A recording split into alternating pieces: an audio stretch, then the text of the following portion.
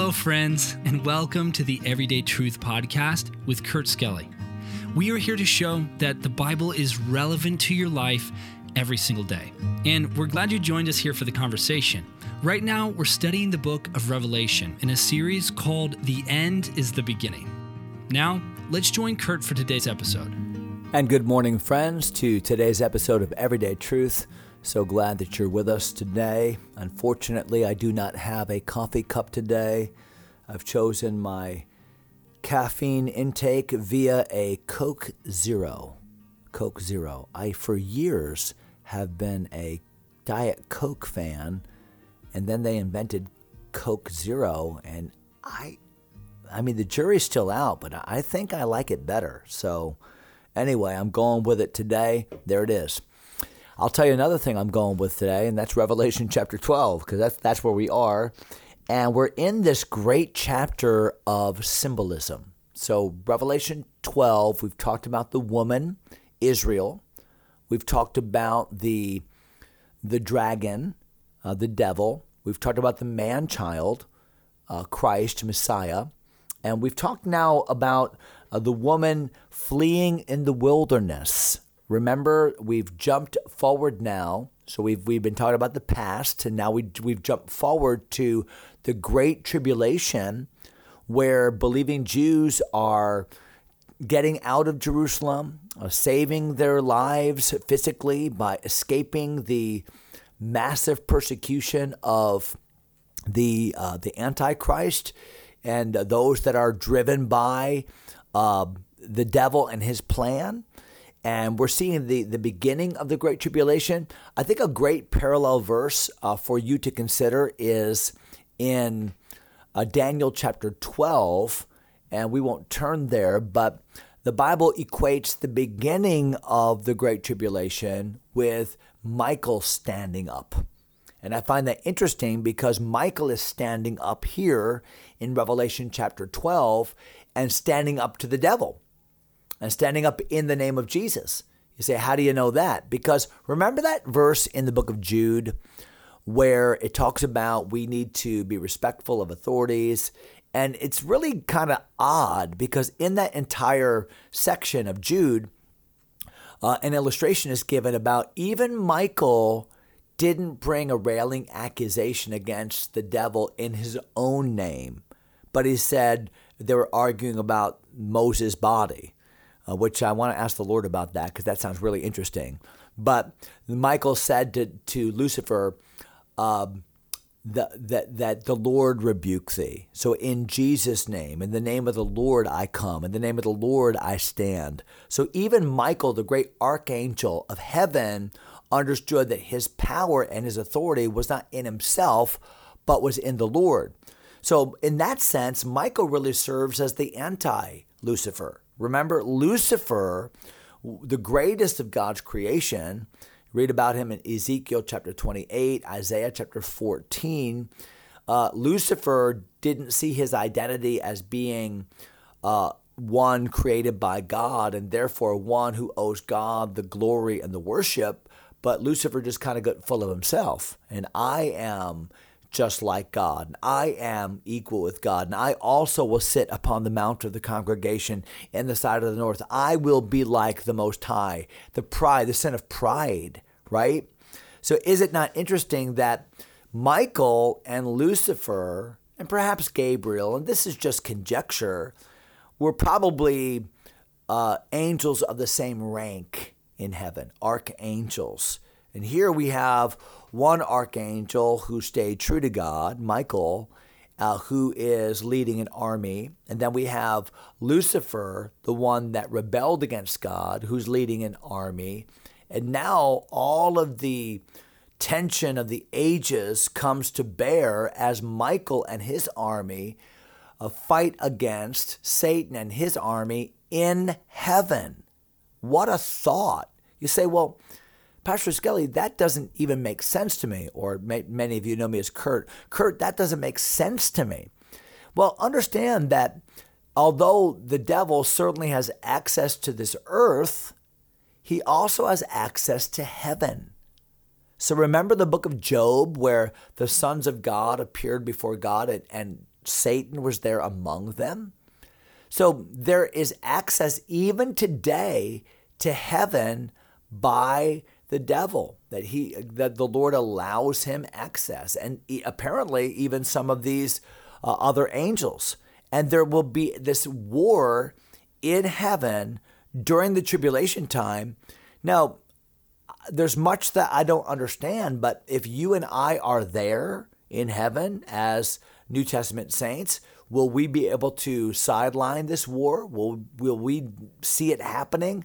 I think we will. And I think I can give you ample evidence of that in the ensuing verses. So let's jump back into verse number 7. There was war in heaven between Michael and his angels. They fought against the dragon. The dragon fought and his angels. What an epic war this is. And watch what it says in verse 8, and prevailed not. So it seems that the devil and his angels are the instigators, because the Bible says they prevailed not. So could it be that Satan, at this point in history, or actually in the future, will assume, hey, I want to take over heaven. This is my chance. This has been what I've been waiting for. I'm going to take over the headquarters here. If I can get heaven, I can get earth. So Satan is fighting with his angels against Michael and his angels in heaven. Wow. The Bible says he prevailed not, neither was their place found any more in heaven. So this was the time ultimately, this will be the time ultimately when Satan and his forces will be expelled from heaven. Look at verse number 9. And the great dragon was cast out, that old serpent. So isn't it interesting that as John describes this, as John helps us to understand this future event, he calls him the great dragon, so the one that's always been seeking to destroy the man-child, the one that's always been trying to counter God's redemptive plan. We read about that in verses 3 through 5. Okay, but the great dragon, who is also the old serpent. So what is John doing here? He's referencing the scope of the devil's activity. From the very beginning, from the first man and woman, Adam and Eve, the serpent has been trying to upend the plan of God. So the dragon, the old serpent, verse number 9, called the devil. So the devil here, diabolos, or the slanderer, the one that has been consistently and continually slandering the people of God, accusing the brethren. Then the Bible says, and Satan. So we have four names for the same person. The dragon, the old serpent, the devil, Satan. Satan would mean the adversary, the one that has stood against us, has stood against God and God's people for time immemorial. The Bible says, and Satan, which deceiveth the whole world, he was cast out into the earth, and his angels were cast out with him. So, what an end to the battle in heaven. And the end is that heaven has finally expelled the devil. He'll never have access again. That was his last view of the throne room. That was his last view of heaven and all that one day we will see as a reality. That is his last view. And the angels that were created there, that they're now gone. So where are they? They're on earth at this point. Now, it's not to say that the devil does not have access to earth. He does. Garden of Eden, temptation of Christ. I mean, he's had access, but his access now will be limited. He will no longer have access to what we call the third heaven, or heaven proper. He'll have only access to space and to this earth at that time.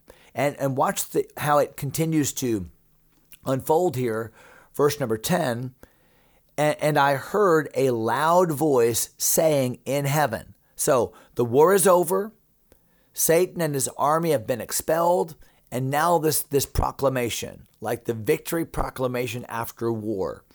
And I heard a loud voice saying in heaven, now is come salvation and strength and the kingdom of our God and the power of his Christ. For the accuser of our brethren is cast down, which accused them before our God day and night. So this event is the great harbinger that it's all coming to a head. Boy, now is salvation come, and the kingdom is coming, and the end is coming. It's all right here, right now. Why? Because we're seeing this big rock event, this watershed event, the devil and his angels expelled from heaven. And the great victory cry. Listen, my friends, you and I will be there to hear that cry. We will be there in heaven when the devil and his angels are finally expelled, and the accuser of the brethren, who accused the people of God before God day and night. Think about that. The devil for 6,000 years has been pestering God, been accusing. You see the way they live. They call themselves Christians. See how he sinned. See what she did. See that church. See how hypocritical. And the devil has had plenty of juicy National Enquirer information about Christians and God's people for all these years. He has been accusing. And now heaven, in that sense, goes silent as the devil and his angels are finally and ultimately expelled from heaven. Now, are they cast to hell? No, they're cast to earth. Are they consigned to eternal judgment yet? No, that still awaits them. So now they go to earth. This is the beginning of the Great Tribulation period.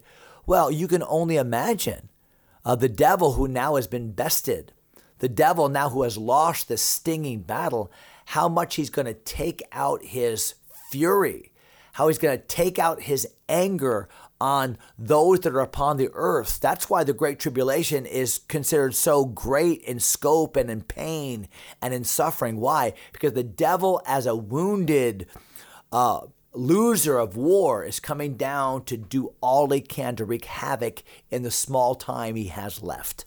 Look at verse number 11, which is a reference now to those in heaven. And it says, and they overcame him, overcame the evil one, the devil, the dragon, the serpent, Satan. They overcame him by the blood of the Lamb and by the word of their testimony, and they loved not their lives unto the death. So what is the ultimate way by which the people in heaven will experience victory, and specifically tribulation saints that have died during this time? What will be their claim to victory?